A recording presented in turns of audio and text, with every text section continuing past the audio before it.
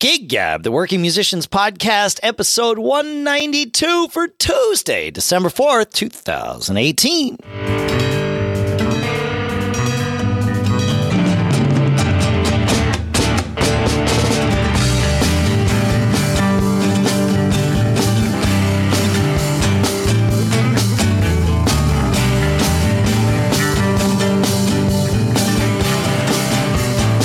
Greetings, folks, and welcome to Gig Gab, the podcast by, for, and about working musicians here in Durham, New Hampshire. I'm Dave Hamilton.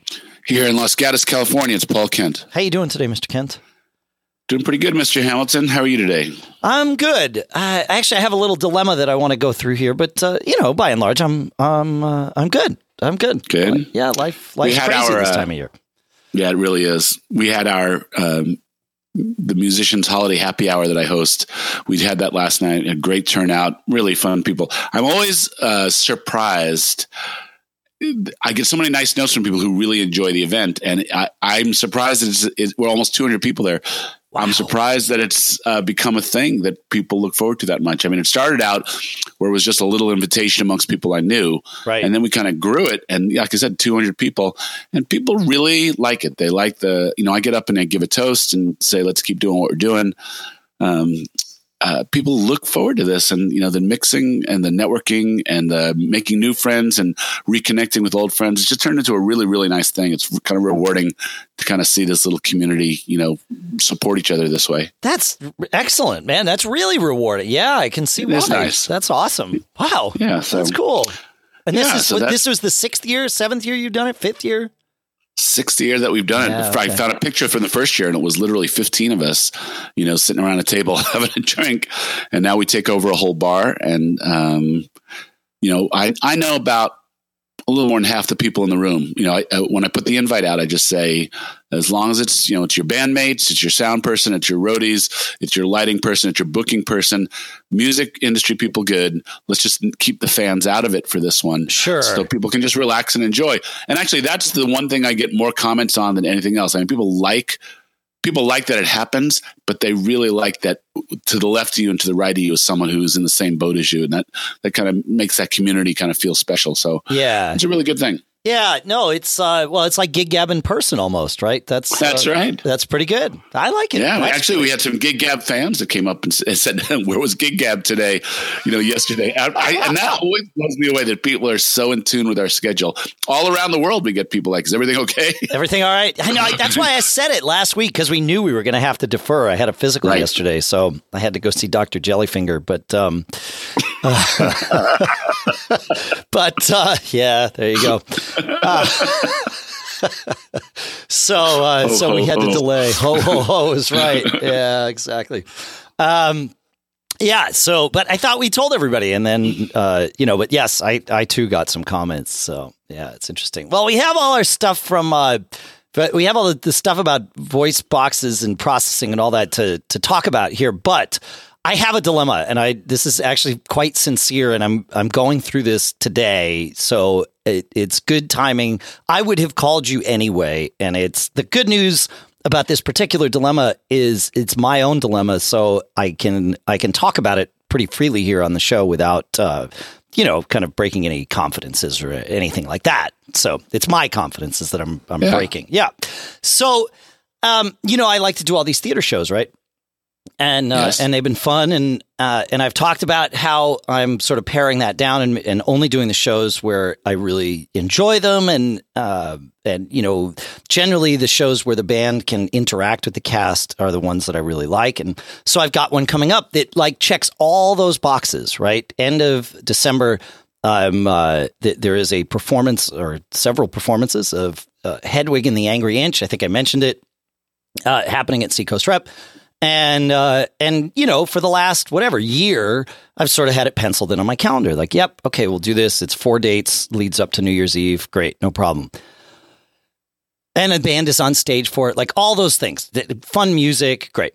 So I get the email yesterday, which is arguably quite a bit late for these things to actually come together. The email with all the details, and it's, hey, cool.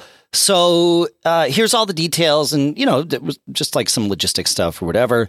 And the performances, instead of being 4 performances, were now 5 performances. So instead of being 4 and 2 rehearsals, it's now 5 and 2 rehearsals. And then they say, and because we want, we're having the band on stage, we want everybody to memorize the music.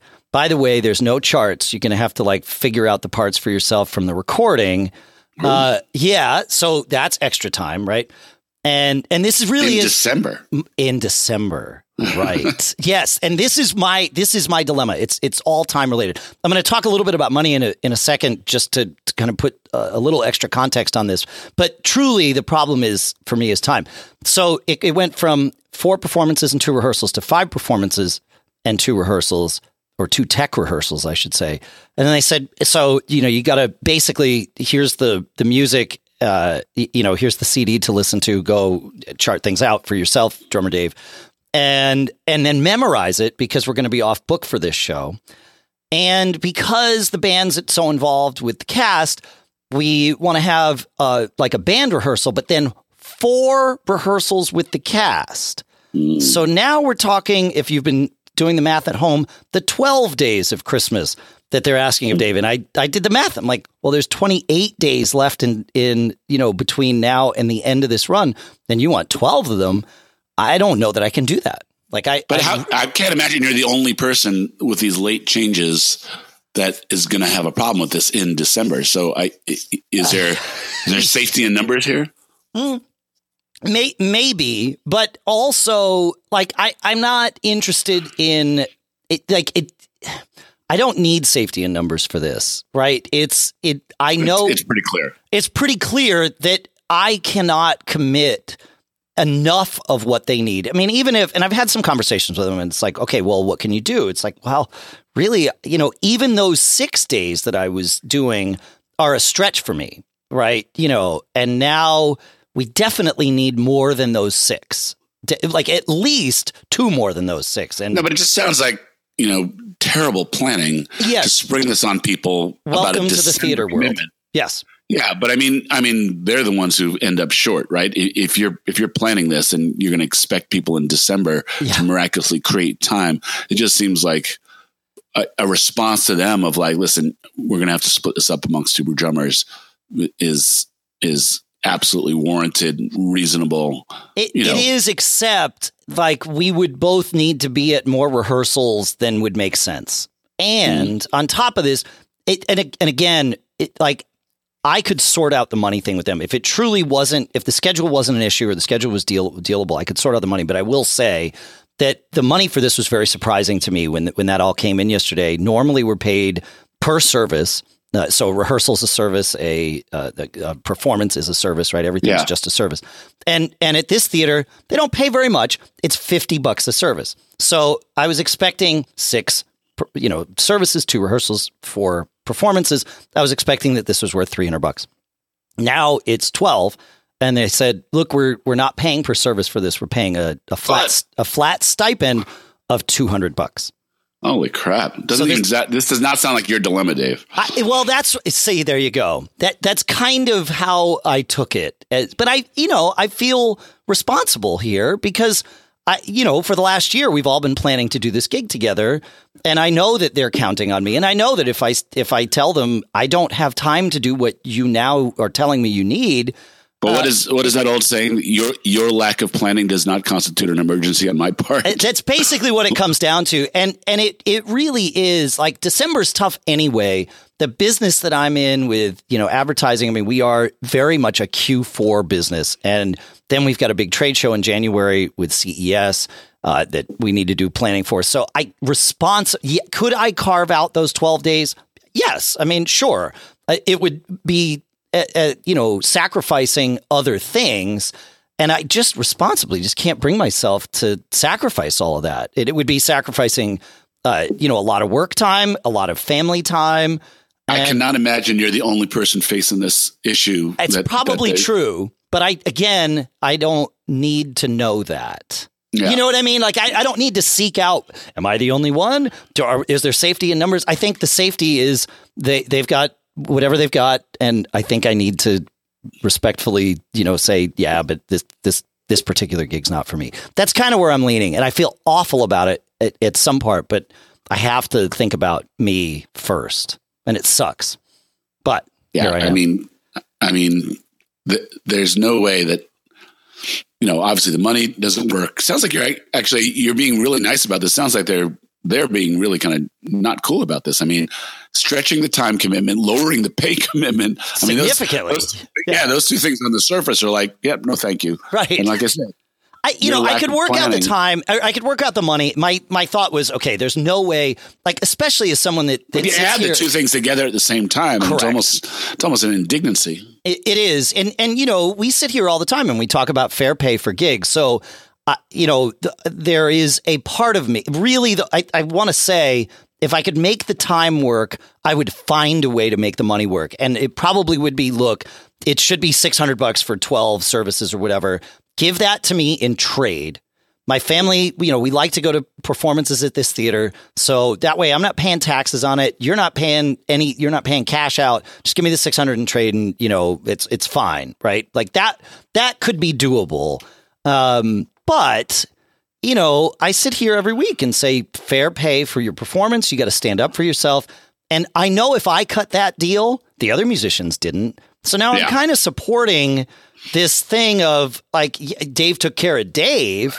And it is. I mean, in some level, it's every man for himself and all that. But I don't feel right about that. Well, yeah. And the thing that we've said is it's not a charity. Right. Right. Yeah. And the thing that we've always said is as long as you're up front and everybody agrees up front, but it sounds like they've moved the goalposts here. And this seems like a pretty easy one, Dave. I know, but it's not easy because a part of me feels like I have a commitment to this, and I totally But understand. They changed the commitment, not you. They changed the deal, right?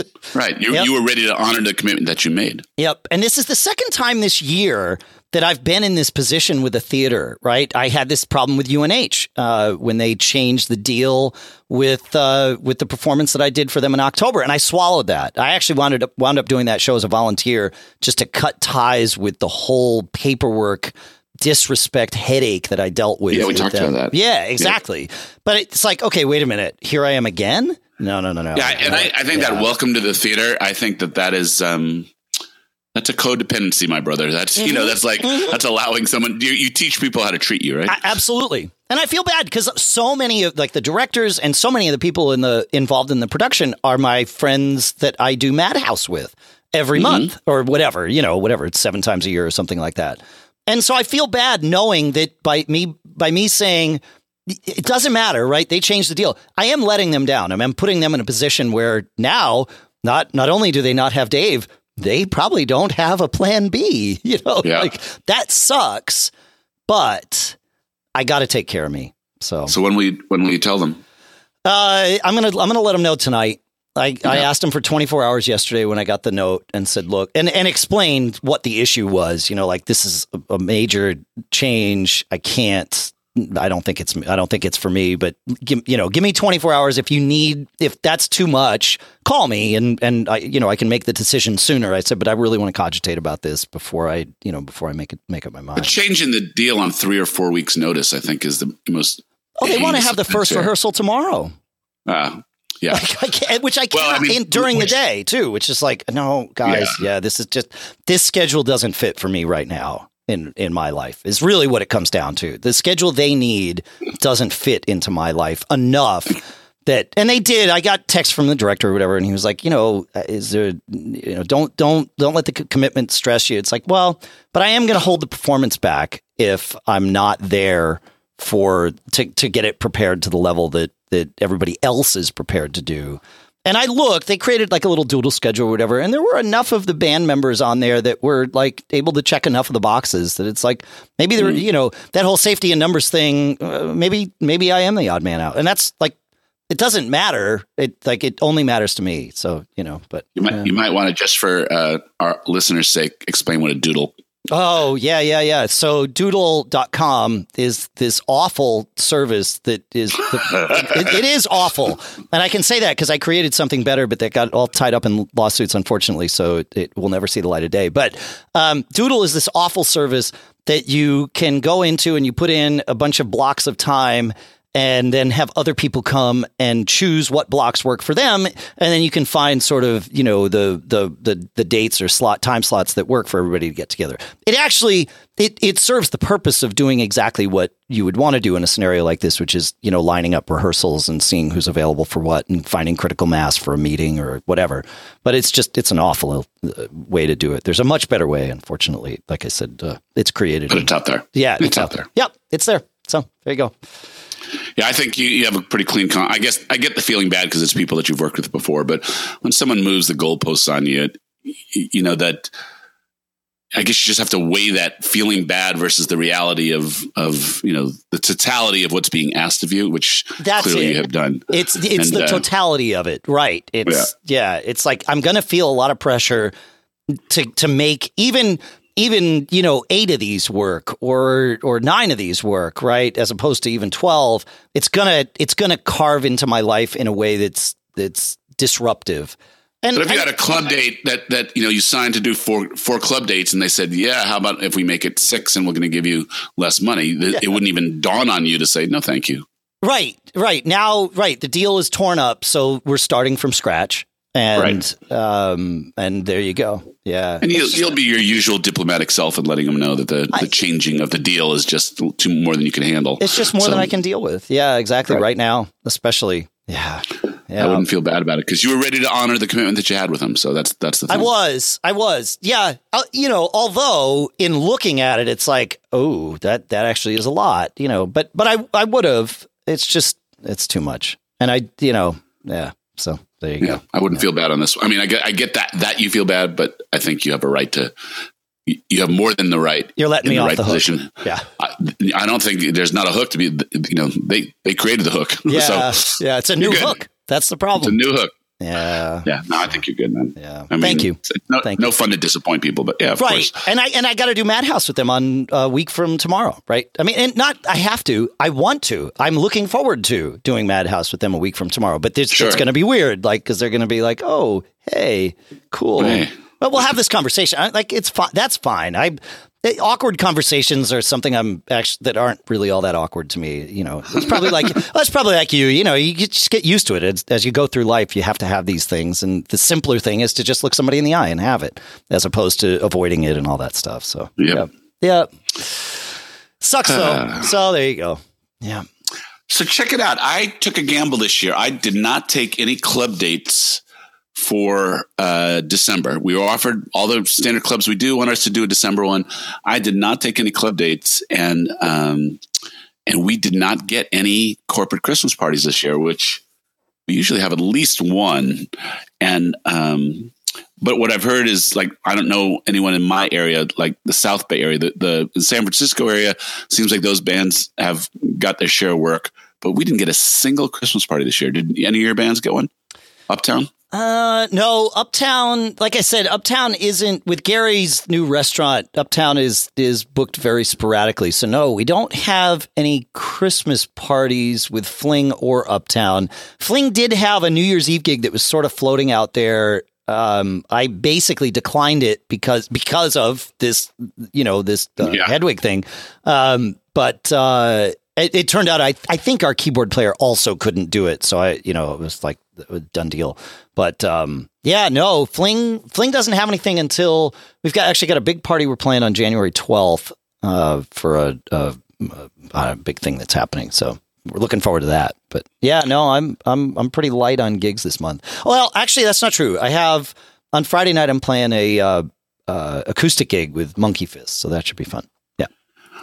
Yeah, so I was just surprised. And, this is the thing to my mind is you go back and you replay is having something in hand better than, waiting for something. I know last summer, all the summers that I've been booking when we play a lot, I will take it and I will fill up the calendar figuring scarcity is your friend. But this year I was keenly aware of the within 60-day offers to play things that were pretty good money that I just didn't have any time for.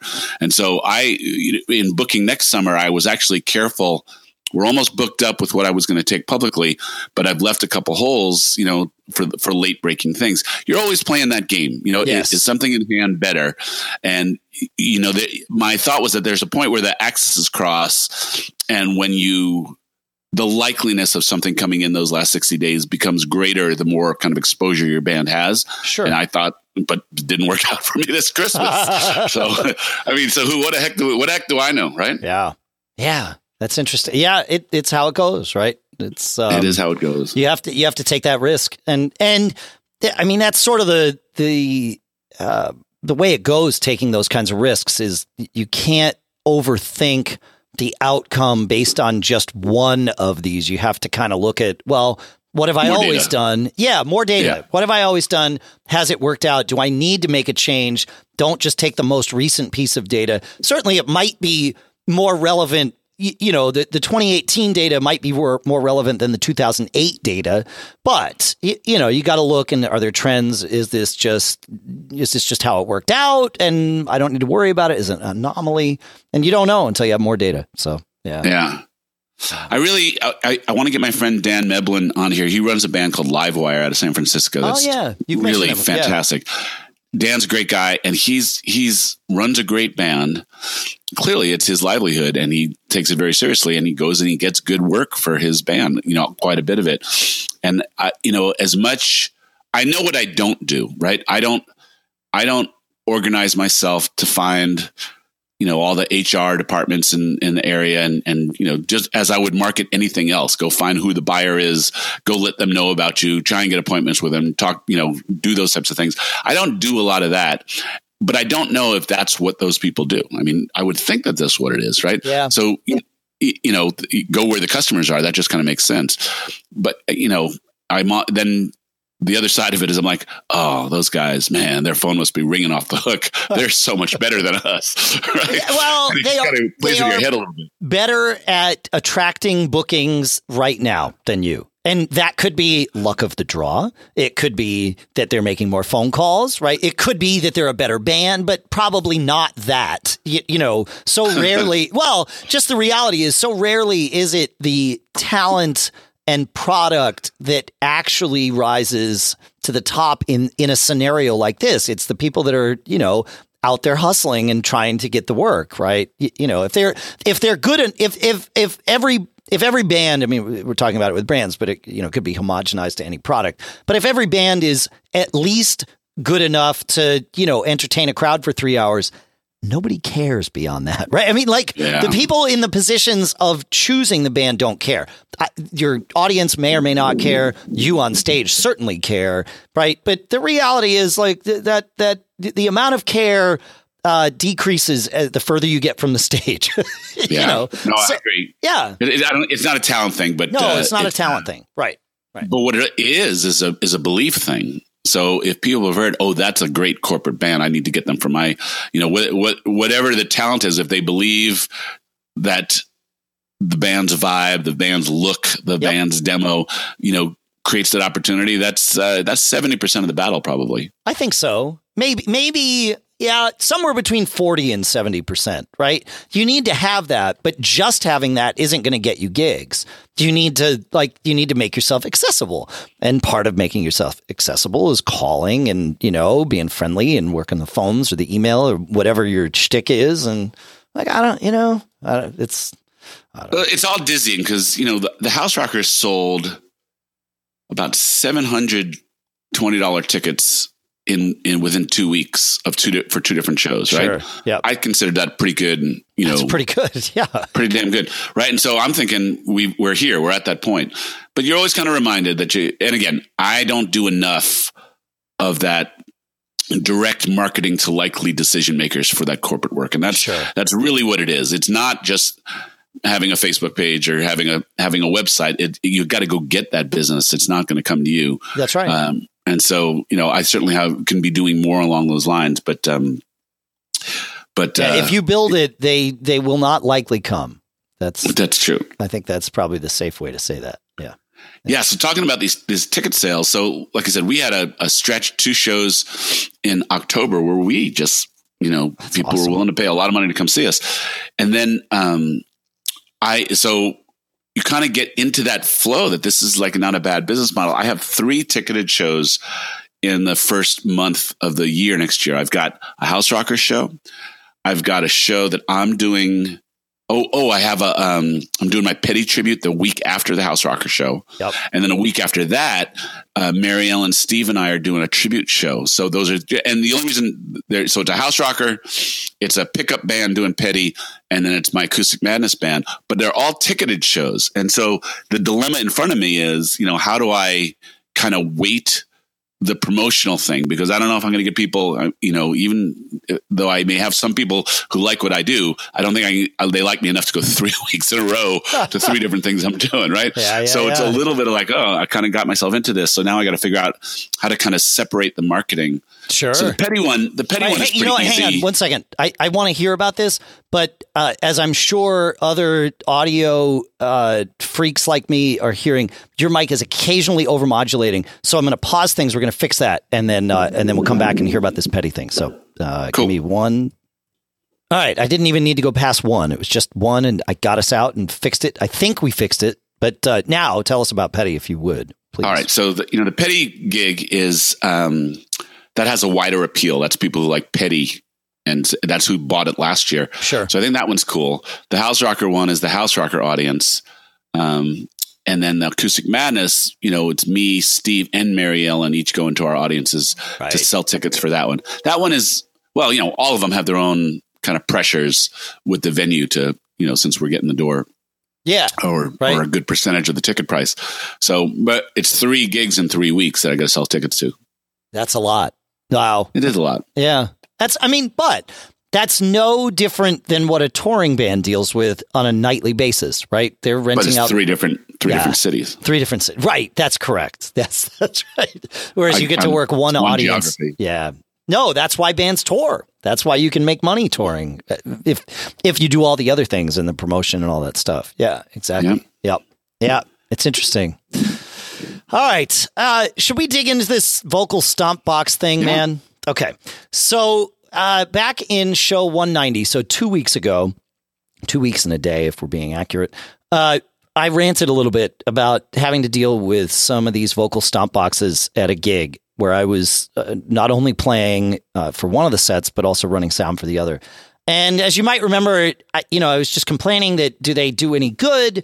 They certainly mess with gain structure. They overcompress the sound from what I was seeing on the EQ and also hearing, changing the EQ and all that stuff. So I want to read some of your comments, and then I want to share some thoughts that I've had. So we'll go in some particular order. We'll start with Sean, who wrote in and said, I play in a cover band in San Antonio called Zero Gravity. We play mostly rock and some dance songs. We use the Voice Live 2, TC Helicon, same manufacturer, Voice Live 2 pedal on our lead singer for special effects and harmonies. We don't really use it to make his voice sound better. Instead, we use it for distorted sounds like on Sabotage by the Beastie Boys, or for a tin can kind of sound, all treble in certain spots on songs, kind of that megaphone sort of thing. Or for songs that have short vocal echoes and delays in certain spots. Also, Daft Punk has some songs where they use an auto-tune vocoder type sound in the vocals. And for example, the intro to 24K Magic by Bruno Mars. So it works out well for that kind of stuff that I would categorize as special effects rather than vocal conditionings. We also use it to throw in some harmonies, and even though the Voice Live harmonies do sound very fake by themselves, they blend in just fine with a loud rock band and don't sound fake at all. They sound just fine. So that's Sean's note. I have things to say about that, but I want to read George's note as well. And who George had some comments on our post at giggabpodcast.com. And George says, I like our TC Helicon mic mechanics, which is another box from TC Helicon. He says, all of our singers have one, but this applies to any vocal stomp effect. You have to set them right for sure. Correct gain, not too much effect, etc. But they can add a nice subtle general effect with adaptive tone EQ, or for certain songs, add more color like delay and distortion, as Sean was saying. That said, we don't use the pitch correction for what I think are obvious reasons, and we use extra harmonies so subtly you wouldn't be able to pick them out. Mostly, he says, I'd like the fact that I'm in control of how my vocal instrument sounds. When I talk to the audience, I can turn off the effects, and I can switch to a more different effect for ballads, or even get creative using multiple effects within a single song. Would you want some sound guy you hardly know adjusting the effects or tone on your guitar? Why wouldn't the same be true for vocals? As vocalists, he says, it seems to me that we should care what the end result sounds like and take at least some ownership over it, in my opinion. The same applies to owning your own mic and using good in-ears. It all equates to applying craft to your performance. So and we had some back and forth, and you can actually go to the post and see some of the back and forth that I've had with George on this. And these perspectives have been interesting to me. So I like the idea that a vocalist or a band on stage can control when the effects are on or off. That is usually something that the sound person likes to control. Or is used to controlling, I should say. So expect this to be a change if you bring one of these and approach it diplomatically, right, with your sound engineer. The big problem though is the gain structure. When I'm doing sound, I'm very used to being able to control every aspect of that. I know I have a mic plugged into a cable, plugged into a preamp on the mixer, and then I can adjust gain, I can adjust compression, I can adjust, EQ, and then of course at the end, the overall level. And I can blend in effects after the gain. When you have one of these boxes, you don't have that control at the soundboard anymore, right? You lose that control. And that, I think, is the crux of where I have a problem with these things, is that you basically are getting it's almost like getting a tape recorder signal, right? Whatever was recorded to that tape, you can't take out the EQ changes that were made. You can't take out the reverb that was added. That's all there. So you can't blend the same reverb for all four singers. You can't blend the same delay. You can't apply the same EQ. Everything's coming in pre-processed in a big way. And you also can't control gain. So if you're not getting enough gain out of the mic into the preamp, that's not there for the sound person to control on the fly. So, but I'd like the idea of Sean and George and a couple of others have kind of sold me on the concept of, right, like you would with your guitar, Paul. You have effects for the sake of effects are not necessarily bad. Effects for the sake of effects are not necessarily bad. It's in order to accommodate that, you're now changing where the gain happens. And that's what got me to thinking, like, okay, when Fling plays now, I don't do anything with gain. And the reason is we have a digital mixer, as I've said. We figured it out in the studio. And then over time live, we make some tweaks. And I know, in fact, I can recall a setting on the board that says, okay, look, if it's Dave singing into this mic, great. I know that the gain should be set on this mixer at, 32 dB or negative 32 dB or no, plus 32, and it's all automatically set. And Burke on that mic, great. Plug them into the same channel. It's fine. It's good to go. And so I don't change any of that stuff. It's preset. Why couldn't it be preset with the addition of a vocal box? Instead of doing all the gain on the mixer, why not do some on the vocal box? Just split the job and then leave whatever's left on the mixer. So you're doing far more on one of these vocal boxes. And I think that's where the frustration has come in, is it's like, oh, cool, we're at a gig, let's do it on the fly. And it should not be done on the fly. I think that's where a big problem comes in. And that's where I really ran into an issue. Burke has one. He's our bass player in Fling. His actually worked fine for that gig. We haven't yet, but we will, sat down and really worked with the gain. But we've used it enough live that we've sort of on the fly figured it out, and it's better. Whereas the folks in the other band showed up and I had no idea. I had no idea how they had set theirs. I'd never, like Burke and I have had long conversations about gain structure. I've never had conversations with gain structure in this other band. So I have no idea what they were set to, right? So you have to really think about it holistically. And I'm saying this for myself too, but also, from a sound engineering standpoint, but as a singer, if you're going to show up with one of these things, you have to, you probably shouldn't show up with one of these things without having a conversation and preparing the engineer that this is how that's going to work. Just like you wouldn't show just when you send your stage plot, like this should be a preset conversation. And more importantly, you need to know how your box works. And if you don't understand gain structure, you need to learn it before you show up at a gig with one of these boxes.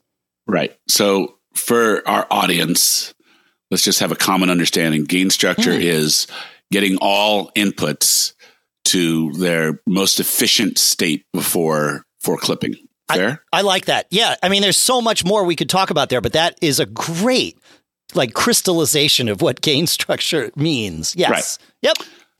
And, but a few thoughts here. So, we run into this problem with gain structure with wireless mics often. Oh, that's a huge. So this whole concept of accountability for gain structure, it is already distributed between the band and the sound guy. And if it's and again, sure.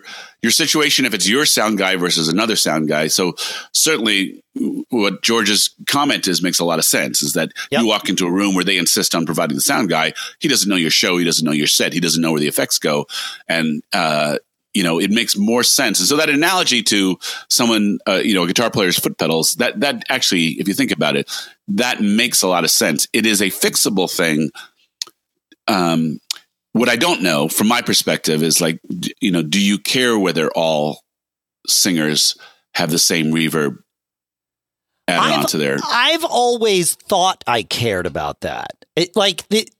When you're in the studio and you're mixing vocals, it can be really nice to get everybody feeding not just on the same reverb patch, but literally feeding into the same reverb unit so that they all sound like they're together. In fact, I'm going to give you a little secret of podcasting that I learned and started using about 12 years ago.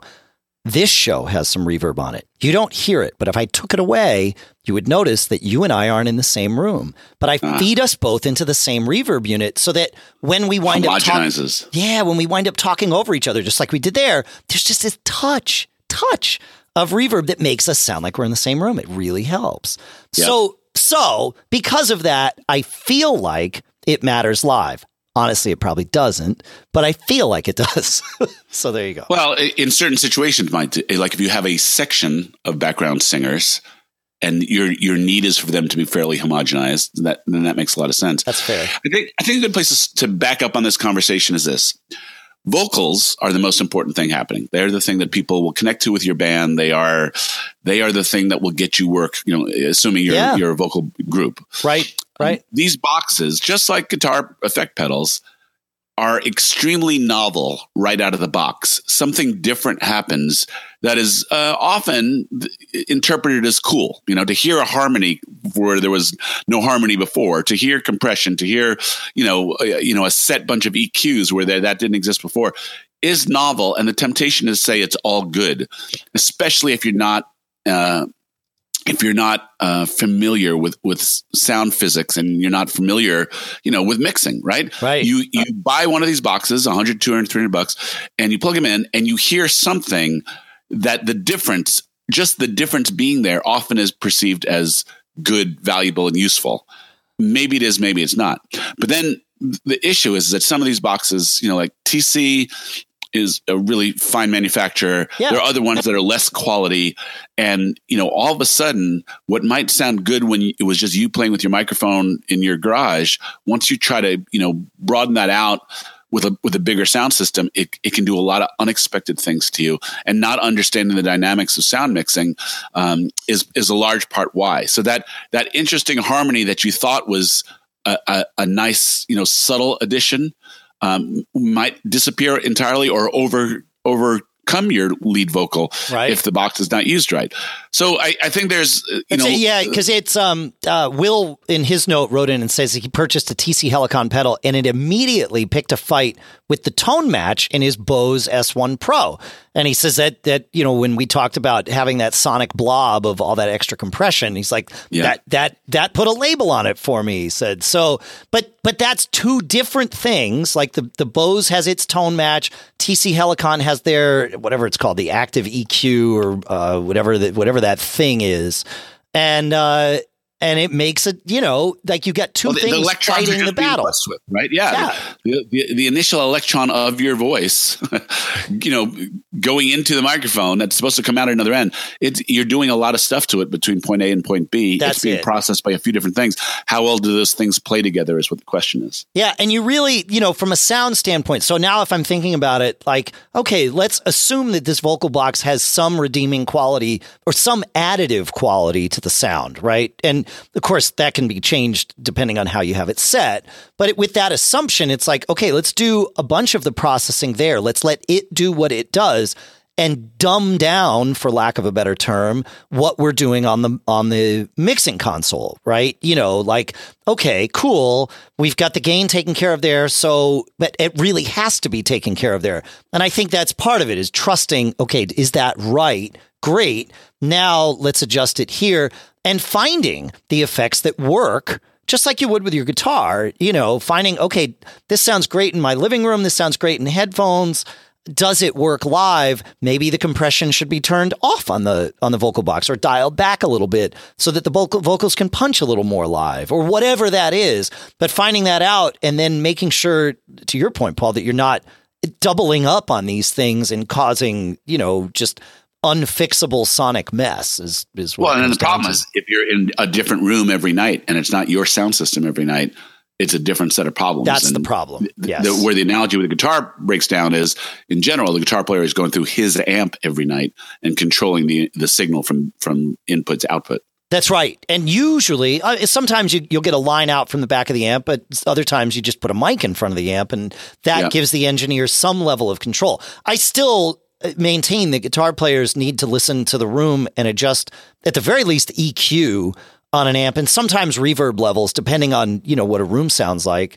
But, and vocalists need to do that too, right? It's the more wicky-wacky boxes, the more gear you add, the more you need to think about what they mean in any given room, especially if you're inheriting responsibility for a not insignificant part of your sound, right? I think it was Sean it was George who said, wouldn't you want to have some control? Well, I like that idea. Some people might not want the responsibility of that control. That's it. Once you get the control, you have the responsibility. Right. That's it. With great power, right, comes great responsibility. But that's what we're talking about here, is you have to own that. So if you're going to have one of these things, you now need to be an expert on your portion of it, whatever your portion is. And maybe your portion is, I bring my microphone because I know this works.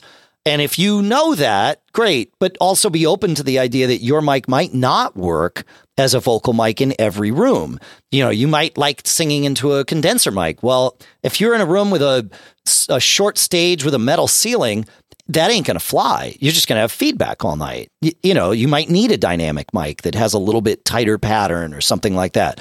And you need to listen to the engineer who knows the room or is learning the room to work that stuff out. So yeah, it's crazy, but it has opened my mind. In fact, I'm very much looking forward to, learning more about Burke's box and figuring out how that works and how we can integrate it. And maybe we'll get to the end and I'll be right back where I started from. But I've got an open mind on this. I see where the benefit could be, especially like being able to turn off, reverb and delay or whatever effects when you're talking with the audience, and then, have them on and have it a little wetter when you're singing or whatever. So it's interesting. One last, are we good with that? I have one last comment from Keith, but it's sort of a tangential comment. So I didn't want to, yeah.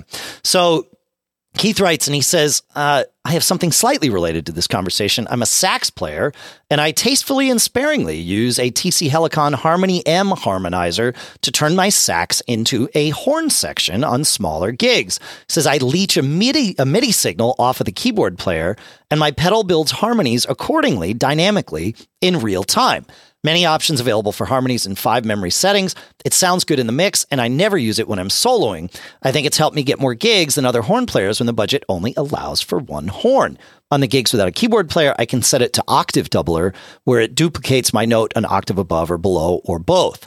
So that's an interesting thing, right? But he sounds like at some level, he's an expert on this thing, right? He's figured out how to make it work. He knows not to try and have it do anything other than octaves if he doesn't have a tonal reference coming via MIDI from the keyboard player, right? Like he knows exactly what to do and it helps him get gigs. So I like this. This is an interesting situation because this is a question about how much is too much and what's good for live music and what's real and what's, so, I have a great friend who's an amazing singer and she often plays to tracks. So she recorded a bunch of MIDI tracks, basically a band in a box, and she'll have a guitar player play with her. So they'll mute or leave out guitar parts. It'll be live guitar, live vocals, harmony vocals, and then basically a band in a box. Sure. Is that good? Is that any better than a DJ? Does it matter? Is really kind of an interesting question. And it maps to this horn section. So he gets the gigs and he can say, I'm one guy, but I can make it sound like a horn section. The technology's there. Sure. We have the technology. Yes. Steve Austin is with us. Yep. Does it matter? I guess is the question. I mean, again, is this just all increments on the path to DJ-dom? Like, why not just, why go through all this stuff? If it's not real live music, should it be? Does it not matter if it's what the customer wants? Does it damage the art? Does it enhance the art? I mean, you could actually say there's something really interesting to one guy sounding like a horn section, but is that any different than autocorrect, right? Auto-tune. Auto-tune. Yeah. Autocorrect us. Yeah. Well, I have this conversation when we do Madhouses, right? Because Brandon, our half of the Madmen, really, like, he'll listen to a tune and he'll hear things in the song and he's like, oh, we have to have, that little banjo part or that little percussive thing. And so we will wind up playing along to tracks in order to include that stuff. And I always wonder, like, in the house, does anybody actually hear that with a rock band playing? Like, where is that blended? Is it worth the risk of having to play live to a track, especially for something like Madhouse, which is under rehearsed, and the chances of the singer getting out of sync with the track and not knowing it because they can't hear the track is great, And so I always like the challenge of playing along with the track. So I'm not against it. It's kind of fun. And I like the click because the click lets me know I'm playing it in the tempo that the singer's used to, especially with a tune that I've maybe have only played once or twice before in rehearsal. That kind of thing is great. But I've always wondered, like, is it worth it? How much is too much? And so, It's good. It's a good philosophical question. Like I said, I tend with my. And does the audience care? Like, my guess is the answer is no, but who knows? But that is the question, though. I mean, I play solo acoustic, and I tend to shy away from even looping or anything like that. Yep. But I've seen people do it, and I think and it can be cool. I play my trio. It's pretty much 3 voices and 2 guitars. It's a very natural. What is being played is what you hear, is what you consume. Yep. House rockers are pretty much like that. Although I guess, you go down the route of saying, well, as soon as you put an effect in front of a guitar, it's not that anymore. As soon as you put a patch on a keyboard, you're changing the sound. So there's really no philosophical limit that you can put onto that process. You can do whatever you want. Right. I don't know if you're muffling your drums, like, is that now artificial? I mean, depending on what heads you use, like there is a point at which you say, well, that's just, you got to, like, make your instrument sound the way you want it to sound. Like, there's a line there, but I get what you're saying. You got to play in tune. You got to play the right notes. You got to. I think that's the core of performing live music, right? One would hope. One would hope. Sometimes, though, it comes back to, does the audience know? Like, how many times have you been watching a band or something and they're just like, the harmonies are just like grotesquely out of tune. And everybody in the audience, other than you, is all smile, or other than me. I don't want to put anything on you. But, for me, it's like, I'm doing my very best not to cringe, and show that I know how bad it is. But you look around and everybody's happy. It's like, huh? And, even for me, for whatever reason, recently I've gotten back into listening to a lot of live REM from the early 80s. And thank you to Gary, our listener, who provides me with lots of links to these things. You rock. They just came out with that BBC box set, like 7 discs or something, right? Yeah, I haven't checked that out yet, but I've been, back, like I found some recordings from the early, like 83, 84, and like that band had the ability to just pour emotion out. Like the vocals are all just stream of consciousness, right? Uh-huh. No one knows what he's singing. It's mostly out of tune. The tempos are all over the place, changing throughout the songs. The harmonies occasionally lock in, but usually you could tell they just couldn't hear each other. But still, the energy in that performance is like, oh yeah, I like this better than the studio version. So, like there's enjoyment in art delivered in all ways. But it really does come down to, does the audience know, and what does the audience like? Well, I would tweak this and say, does your audience know? That's so it. Yes. People who go to see REM, they're going for that raw emotion. And maybe I'm answering my other question is like, you use whatever tools are at your disposal to create an emotion, and you put it out there. Yep. And is it working for you? I guess is the question. So whether, I mean, that's art, right? Everyone's definition of what art is going to be a little bit different. It's a little bit different. You got it. Yeah. Yeah. So I'm curious. It will not surprise me if a year or maybe even 3 months from now, like I have not only come to accept these vocal boxes, but that I'm using one for myself. So I'll be, of course, as always, transparent about that process, but it'll be ironic. But not all that surprising. I'm used to changing my mind. I'm used to the way I change my mind. But it'll be funny to go back and listen to show 190 and then maybe show 210 or something if things change by then. So I'll keep you posted, of course. So yeah. It was fun to see all that chatter about this one topic. People really got into it and for sure. Sharing their opinions about it. It was cool. Yeah. Thank you, everybody. Feedback at giggabpodcast.com is where you can send all that stuff to. And we, as Paul said last time, we'll make gear a more regular part of this. And, to balance the ranting about bad scheduling and, all that other stuff. So there you go. So Dave, I think we should get back to getting guests on. I've had a lot of people ask to be. We've been talking about doing an episode about the female lead person's perspective on being in a band and performing in a band. I met 2 really, really interesting women at this mixer last night, and they've started with they're calling it a community. So they live in the Monterey, California area. Okay.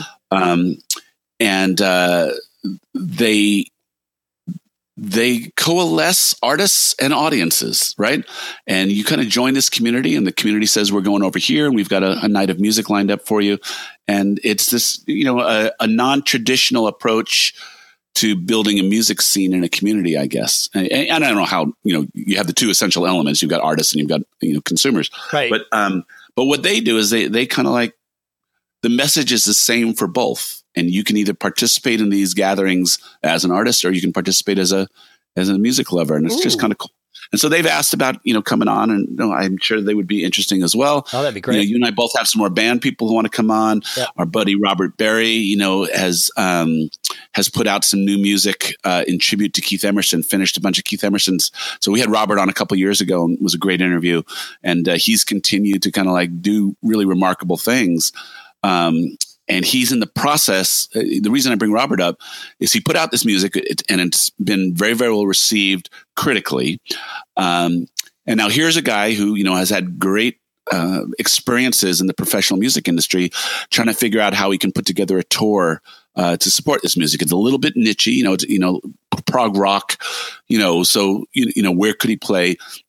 And he's going through the process of talking to managers and tour managers and figuring out if he can put something together. So I thought Robert would be another. That'd be great to get him back on. Yeah, that'd be awesome. So cool. Yeah, I mean, I love you, and we could talk all day, every day. But I think it's kind of fun. We should go back to when we bring somebody else in every now and again. Yeah, for sure. For sure. All right. We'll work on it. Okay. Sounds good. Folks, if you have any guests that you think would be good for the show, email us. If you know them, introduce us. If you don't know them, that's okay too. We're not afraid to ask people to come on the show. So, just send us your ideas. We'd love to hear about it. Again, feedback at giggabpodcast.com. I think that's what we got for today, right? Yeah. All good, man. All good. Well, wish me luck informing these people later today. Oh yeah, we'll hear about it next week, right? Yeah, I think you've heard what you need to hear, but yeah, it's just kind of take a breath. Yep, exactly. Hey, when you go talk to them, just remember, always be performing. Thanks, man. See you next week.